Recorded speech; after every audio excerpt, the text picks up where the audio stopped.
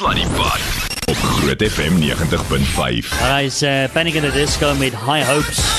Ek het high hopes gehad vir die show vandag, maar wie? Ek dink dit is 'n baie goeie show wat ons vandag het. Nee, dit is absoluut. Waar kom jy daan? Ek voel dis een van ons beste shows nog. Ek wil sommer als promo en adverteer. What? Sluddy Party. Oh, vaarbaar. Jy weet, ek kom hier volgens my kar en kom hier mee moeilikheid. Hoe sê jy nou? Dis nou hier gaan op hierdie show. Ja. Groot FM 90.5. Ek het iemand gekry om met jou te kom praat vandag. Met my? Nee, spesifiek nie. Spesiaal met my? Ja. Dankie Ruben. Ja, I die love spesiaal, you. die spesifiek. Daar's 'n verskil. Dit is spesiaal en spesifiek. Jy weet. Hallo Paul. Hi Ruben. Paul Smit is 'n verhoudingsspesialis en ons gaan gesels oor issues onder kollegas by die werksplek. Nee Paul. Hoe kan ek julle help? Paul, So ek wil- nee. Paul wie? Ja nee, en Ruben. Wie Paul? Nee? So, okay. Nee, Ruben is bitter hartseer. Nee, is nie bitter. Hy's bitter hartseer omdat ek baie bly is dat Rafa gewen het en vir Djokovic harpakslag gegee. Nee, hoekom sê jy soveel passie? Jy kon net objektief gesê het Rafa het vir Djokovic gewen en ek is ontstel daaroor. Hoekom jy jou harde? Waar staan hy? Hoekom? Okay, maar dit is histories. So kan jy ons help. Dis mos eenvoudig. Wat? Die hele lewe gaan oor wen en verloor. Ja. En verloor is jou grootste leerkurwe, want dit leer jou om kwesbaar te wees. Daar Ruben. So as jy kan kwesbaar wees, leer jy karakter en volgende keer het jy die wen. Dan gaan dit afhang van hoe hanteer jy dit as jy wen. Baie sleg, want ek gaan oordryf as die dag wanneer Rafa verloor, gaan ek oordryf. Ek weet, maar ek het 'n kursus in karakterskep. So ek Het jy vir Paul betaal vandag om vir jou op te kom hier op hierdie show? ja, Rafa het gewen. Jy weet mos hoe voel ek. Ja, sorry. Hy's aan my kant. Maar ek like nog steeds 'n Paul Smit kwaai hoor. Hoe gaan dit Paul? Lekker Ruben, baie goed. hoorie, Baie dis goed. altyd- Lekker om hier te wees. Altyd vir my lekker as jy kom kuier, want 'n mens leer, 'n mens hang aan jou lippe. Dis lekker die goed wat jy kwytraak. Jy's een van daai mense wat 'n mens kan ure en ure en ure saam mee sit en nie genoeg kry nie van wat jy net jou wysheid en insig gesê het, ongelooflik. Kom ons vat gou saam. Ons het nou verlede week het ons begin oor gesels oor verhoudings in die werksplek en so aan. Wat het ons verlede week alles gesê? Opsommend. In baie kort kan ek onthou hoe ek begin. Ek het gesê verhoudings is nie jou speelmaat nie. Jy moet nooit vanselfsprekend aanvaar 'n verhouding is op 'n groeipad nie. Dis nommer 1. By jou huis, tussen jou kinders, by jou familie, ook by die werkplek. Die werkplek is 'n teelaarde vir swak verhoudings wat ondergronds gaan. Daarom is dit so belangrik dat jy die organisasie gesond hou. En ons het laas gesê, maar kom ons gebruik liewer die Engelse naam organizational health. Ja. Organizational health het te doen met daai spanning tussen 'n organisasie moet wins maak, maar aan die ander kant werk jy met mense wat dit moet regkry en hulle moet gesond wees. Hulle moet gesond wees op 'n psigiese vlak, letterlik ook op 'n geestelike vlak, fisies, maar ook in terme van hoe hulle werk. Daai werksomgewing moet gesond wees. En iemand moet daarna kyk. Ek het al hoeveel organisasies gesien wat dit ignoreer en dit het definitief 'n impak op hulle effektiwiteit, op hulle produktiwiteit en hulle het 'n geweldige hoë personeelwisseling. En dan weet jy onmiddellik. Dis nie altyd so nie, maar meeste van die tyd kan ek vir jou sê die organisasie is nie gesond nie. Want ons dink baie keer as iemand sê, hoorie man, ek het fantasties deurgekom, ek het 60% gekry vir geskiedenis. Maar daai persoon is 'n 85 kandidaat. En vir daai persoon is dit nou sukses. 'n Organisasie, maatskappy is presies dieselfde. En die vraag is, het jy jou teiken bereik? Wat wou jy bereik? Hoe goed het jy bereik? Ja. En dit het baie te doen met die gesondheid van sy mense. Nou ja, ons gaan net hierna gaan ons nog 'n bietjie van daai goeders verder uitpak oor 'n paar goed wat 'n mens in plek moet hê.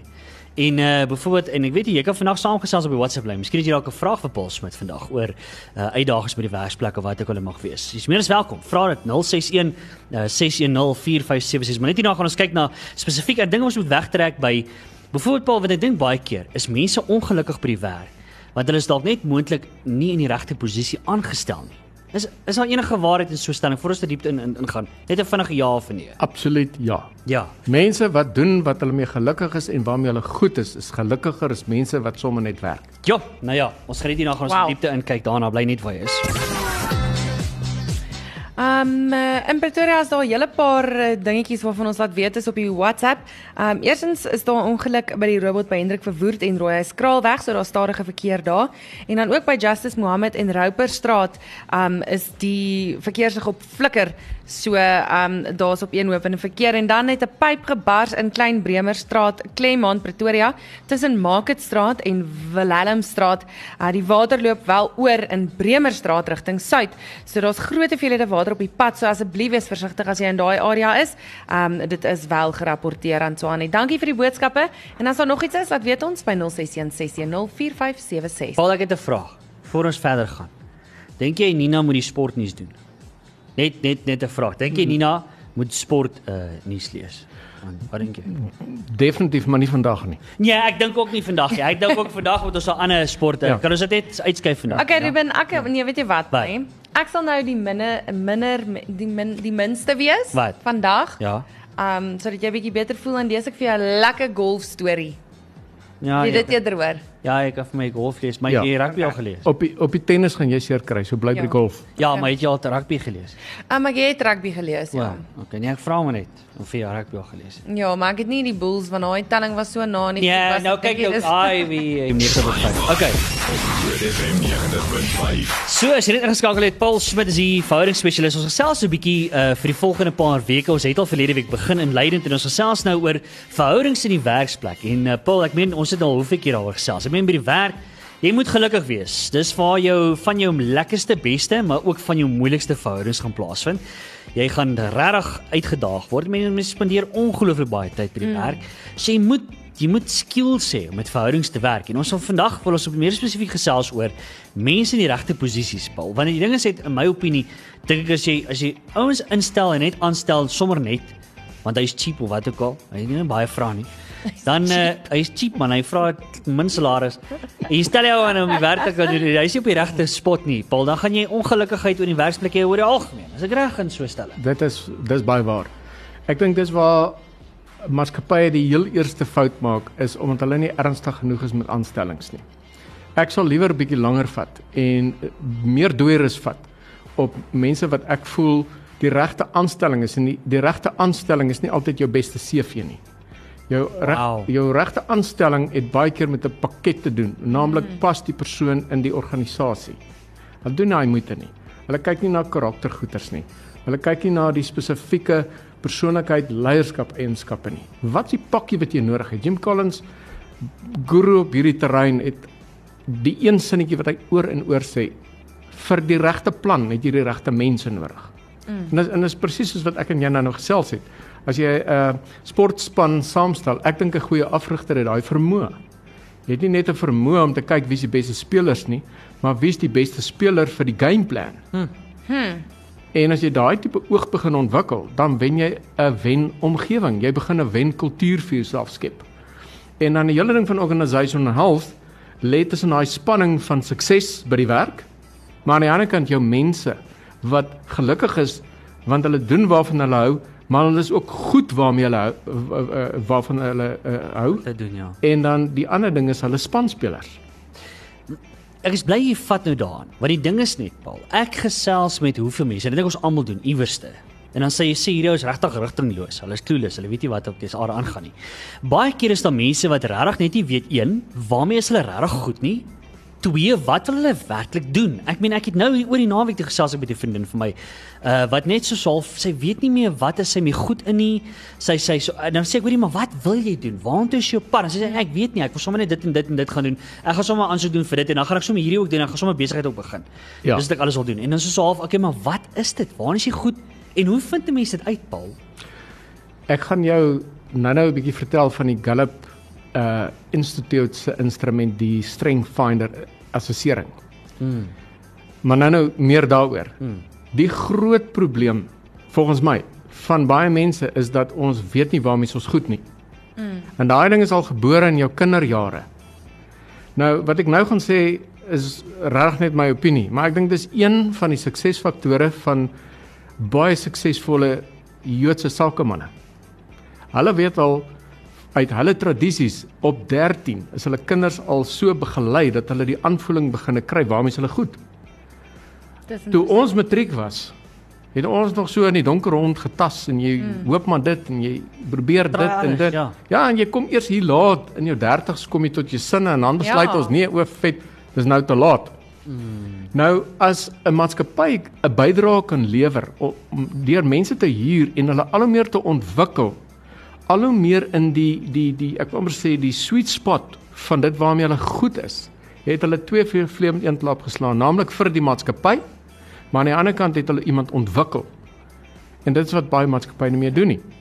Ek werk met baie jong mense in graad 11 en 12. Hulle het nie 'n idee in watter rigting nie. En dan doen hulle baie keer beroepsvoorligting, maar hulle weet nog nie in watter areas hulle sukses nie. Ja. So hulle moet dit ontdek. En as jy dit nie betyds ontdek nie, dan vaar jy nou in 'n rigting in. Nou geen studies is vermors nie, maar jy kon baie vroeër uit jou blokke gekom het en dan kon jy baie suksesvolle boublokke daarmee gebou het. As jy dit nie vind nie, dan gaan jy in 'n werk en jy doen aansoek vir 'n werk, jy kry die werk. En Gallup se statistieke sê 80% is die ou 80-20% beginsel. Ja. 80% van die mense kan die werk doen, maar hulle is nie ingekoop met hulle hart nie. Hulle werk of maar vir die salaris, of dit is gerieflik, of is 'n veilige omgewing, of daar's nou sekere voordele wat hulle van hou, maar die impak wat hulle wil hê, is jou bydra tot die sukses van die maatskappy. Jy kan liewer met minder mense werk, maar baie effektief, as jy nader aan die organisasie te swaar laai, en daai mense is nie reg geposisioneer nie, en dit maak hulle nie noodwendig gelukkig by die werk nie. Hulle kan ook by die huis gelukkig wees, hulle kan naweek gelukkig wees, maar die werk is vir hulle 'n stryd, en dan speel hulle die tyd om. Dit is maar my opinie, ek sal nou ietsie meer daaroor sê. Ja, goed, kan ek net vir sê, want die mense hoor dit telke maal met braaivleis vier. Ek haat my werk. Ek kan nie, ek sien maandag is nie lus om te gaan werk weer nie. Jy weet daai tipe ding. En dit is eintlik maar presies wat jy eintlik maar sê, want baie mense vat en aanvaar net 'n pos, want dit is lekker pay hoor. Jy's gelukkig vir 2 dae want totdat die debitholders afgaan, as jy weer ongelukkig. Jy weet, want dan is die pay ook nou daarmee. Ja. Maar die ding is net 'n mens hoor dit telke maal met braaivleis vier waar ouens sielsongelukkig is in hulle werk. Hulle het allerlei skete en pyn en ongelukkigheid van allerlei soorte. Maar hulle sê die pay is lekker, so hulle doen hom maar. En baie mense doen ook, ek sê hoorie, ek het hierdie lekker job gesien, ek gaan aansoek doen vir dit en ek gaan aansoek doen vir dit, maar hulle weet nie regtig wat dit is wat hulle wil doen met hulle lewens nie. En ek hoor dit baie. Nou ja, ons gaan net nie nou gerus verder in diepte delf oor die Strength Finder. Ek wil 'n bietjie meer weet van dit, want ek dink daai is tipe van goeders wat is tipe van 'n kompas wat mense in plek sit om vir jou net 'n bietjie rigting te gee van waartoe dit is en wat is jou sterkpunte? Wat is dit wat jy natuurlik goed kan doen? Dis ek neem aan dis waartoe ons gaan wel, nee. So net hier nou gerus 'n bietjie meer daaroor gesels, so bly net waar jy is. 4:36. Wiskunde was nie my sterk vir skool. Was nie, Paul. Ek het gesukkel met wiskunde. Onder andere. En nou sukkel ek met my verhoudings by die werksplek. Ons sukkel baie erg vandag. Onder andere. Dis maar net omdat Ruben Moeg is. moeg is vir my. Goeie beginpunt om te erken jy sukkel.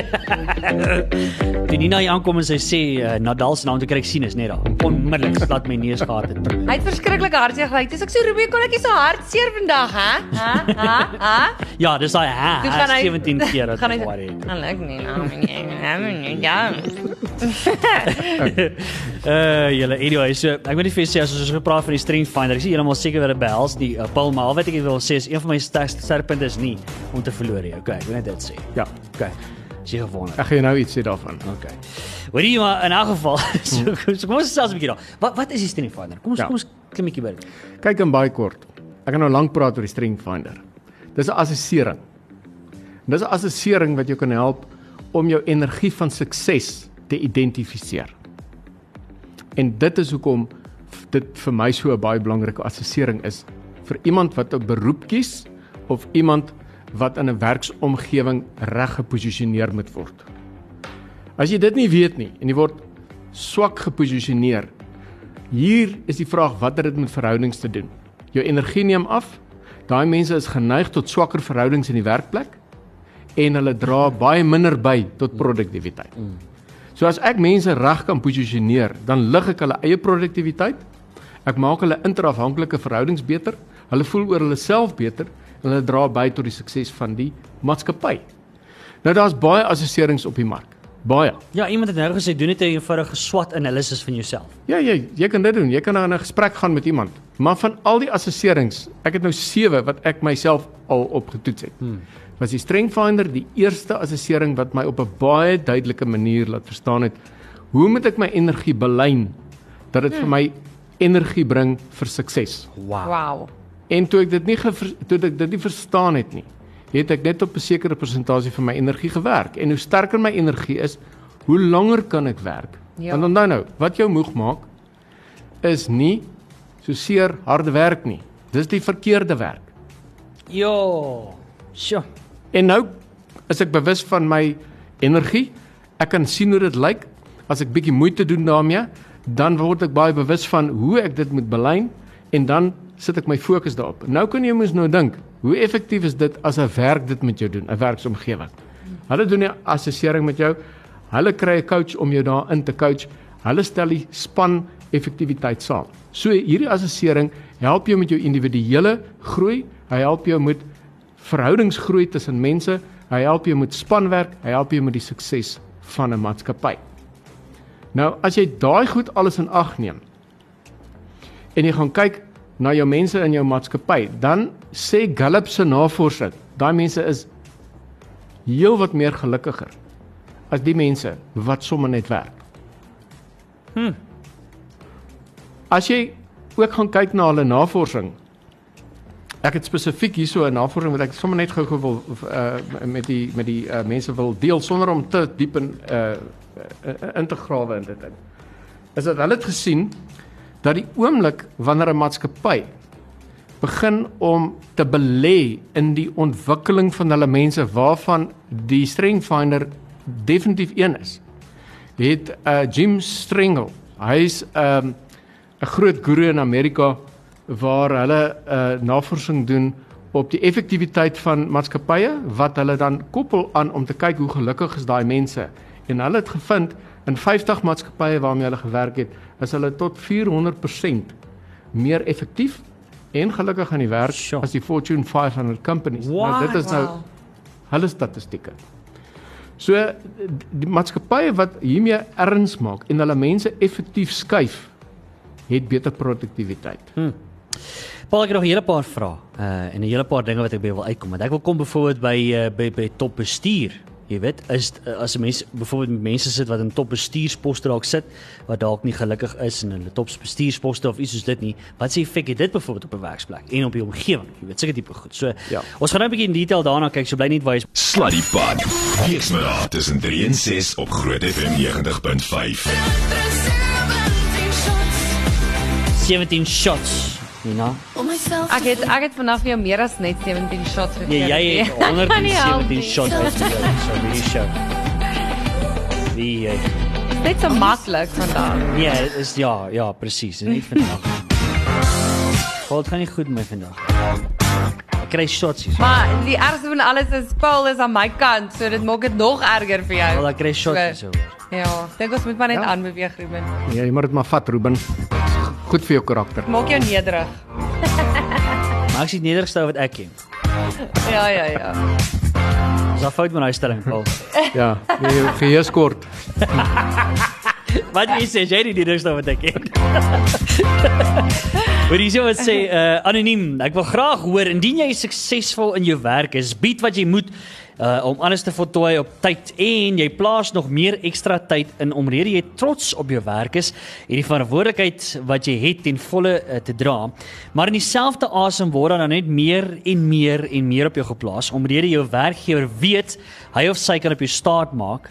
En genade, daar is ook net iets soos 'n burn-out. Waar trek mense streepie en wat is die oorsprong van die ding? Paul, hoe hanteer mense dit? Dis 'n goeie vraag, hoor. Ja, baie goed. Ek kan sommer raai vanuit die strengths uit. Ek wens ek kan die persoon ontmoet. Ja. Daai persoon is 'n achiever responsibility kombinasie. Wow. En daai mense het gewoonlik nie 'n trip switch nie. So, wat moet hy doen? Dit is iemand wat ek verseker sal huur, want jy kry baie goeie werkverrigting en daai mense uit, afhangende van die ander kombinasies, maar wat daardie mense moet leer is goeie begrensing. Jy kan nie so effektief wees op langtermyn of in diepte as jy nie begrensing leer nie, want as jy op daai manier aangaan, het ek gewoonlik sommer 'n analogie wat ek gebruik. Ek sê jy's soos 'n ou wat van Pretoria af Johannesburg toe ry met 'n groot lorry en elke 10 kilos laai jy nog vrag op en jy's laat en jy ry al hoe vinniger, daai lorry gaan staan voor hy in Johannesburg kom. En dan net vir my geen werksverrigting nie. So jy moet die kapasiteit hê om daai begrensing in te bring en eerlik te kan wees, want jy doen ook jou werkgewer 'n guns deur te sê, dis hoeveel ek kan doen. Ek kan dit nie nou doen, ek sal dit vir jou later doen, en so as jy kan wag, dan kan ek vir jou datum. Anders moet jy nog mense inhuur. Ja, maar die ding is net, dan kom die vrees in vir victimisering en sulke tipe goeders nie. Dis ook altyd daai ding. Absoluut. Maar dan, as jy dit sê, dan maak dit vir my baie lekker om daaroor te gesels, want dan is daai organisasie nie gesond nie. Ja. Want dan funksioneer hy op vrees. Die vrees vir verlies, gaan my werk verloor. Sien, as dit 'n gesonde omgewing is, dan werk dit op motivering en samewerking, gesprek, goeie kommunikasie. Jy weet, iemand sê ook vir die, hoe hanteer 'n mens jaloesie in die werksplek? Nou, dis maar een van die aspekte van organisasie gesondheid. Dis nou byvoorbeeld volgende maandag gaan ek net praat oor die eienskappe van lae verhoudingsenergie, waarvan jaloesie, skinder, al daai tipe goeters. Dis karaktergoeters wat daar ingebou moet word. Die mense is van nature geneig om so intoe te gaan. Die oomblik is die omgewing om daartoe leen. En dan begin daai goed gebeur.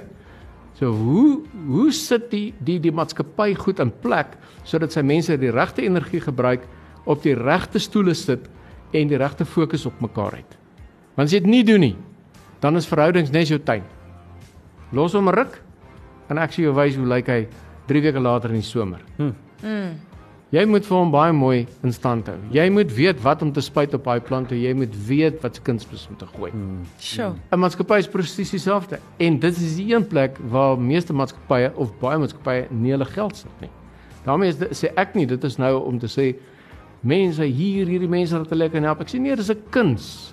Dis 'n baie belangrike deel van die gesondheid van die organisasie, want dit bepaal jou produktiwiteit en dan jou wins. So Paul, kom ons gesels opsommend. Strength Finder. So jy sê uit die aard van die saak, maatskappy, en ek hoop daar's 'n hele paar hoofuitvoerende beamptes en hoofbestuurders en so wat luister, en ek weet daar is 'n hele paar van daai tipe mense, maar ook mense wat net op hierdie stadium sit en wonder. Hoorie, maar ek weet nie wat om my lewe te doen nie. Ek is nie gelukkig om my werk nie, maar ek weet nie wat om te doen nie. Is dit die oplossing, Paul? Dis 'n groot deel van die oplossing. En ek bedoel dit, die Strength Finder is 'n baie goeie assessering. As jy hy's gebore uit die positiewe sielkunde. So hy fokus nie op weaknesses nie. Hy fokus op waarmee jy goed. En dan gaan dit oor die kombinasie. Sê net geweer. Hy fokus nie op Jou weakness nie. wow. Hy fokus op waarmee jy goed. Uit die 34 potensiële sterkpunte identifiseer vir jou boonste 10 en jy maak kombinasies uit daai boonste 10 en dis jou suksesfaktor. Maar moet 'n mens nie maar weet waar jy nie goed is ook nie, soos jou weakness. Ja, jy moet weet Ja. dat jy moet weet wat jy nie moet doen nie. Ja. Dis hoekom jy moet weet. Vroeger jare het die ouens gesê as jy swak is op iets, dan stuur ons jou op 'n kursus. Jy mors jou geld. Ek stuur jou op 'n kursus met wat hy mee goed is. Sjoe. Het jy dit sê dit net geweer?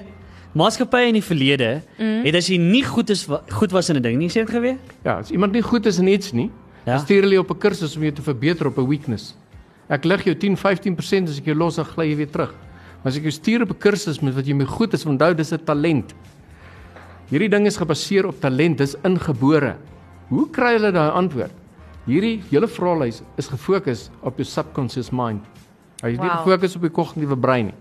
So as ek daai antwoord by jou kan kry en ek kan daai samestelling kry en ek kan sien hoe die beleining lyk en ek sien hoe lyk die kombinasies, dan kan ek jou coach in 'n omgewing in waar jy vir my maksimum energie kan gee, want energie is sukses. Wow. Sjoe. Ek hou van daai. Ek dink dis die line van die dag. Ja. Jy weet, om nie iemand te probeer stuur vir 'n kursus in dit wat jy in sleg of ekskuus, swak is nie. Stuur eerder 'n kursus in dit wat jy natuurlik in goed is. Ja, want dis natuurlike energie. Wow. En ons ontdek dit nie, want ons het soveel negatiewe boodskappe in ons kort leeftyd al gekry. Nou glo ek dit. So ek glo daai persepsie van dit is wie ek is. Nou funksioneer ek op my lae energie wat my weakness is. Nou moet ek verskriklik hard werk om daarin goed te wees. Ek kan dit doen, maar dit maak nie 'n bydrae tot my eie produktiwiteit, hoe ek oor myself voel, en ek voel nie lekker in lus om werk toe te gaan nie, want ek word ongelooflik vinnig moeg en geïrriteerd. Sit ek jou in 'n ander baan waar ek hierdie goed vir jou ontwikkel, dan gaan jy. Waar jy goed is, ja. En dan is jy produktief, maar jy moet gecoach word in dit, want ons het verleer ons het eintlik verloor om uit te vind wat dit is, want ons het nie almal die natuurlike vermoë om daai goed te snap nie. Ja. Paul, as mense meer info wil kry, waar kry hulle info?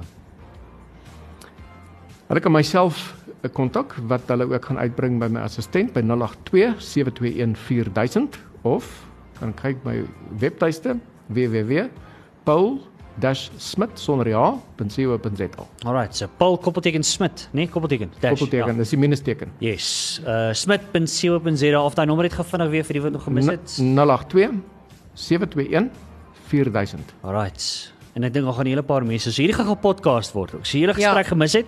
Ons gaan 'n podcast wat ek weet daar's ek gaan dit vir my baas stuur. Stuur dit vir jou baas. Ek gaan dit vir jou podcast. Ek het vir hom aanstuur môreoggend eerste ding voor jy by die kantoor kom. Paul, baie dankie.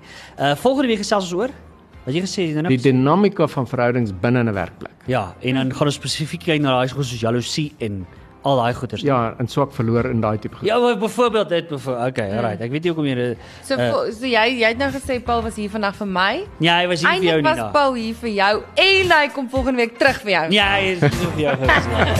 Paul, altyd 'n lekker storie hoor. Great. Okay, Dankie. Nina. Dankie Paul. Ruben, Nina. Alright, Nina. Ja, Ruben. Ons fight nie Nina verder. Okay. Sluddy Pad. Weksmiddag tussen 3 en 6 op Groot FM 90.5.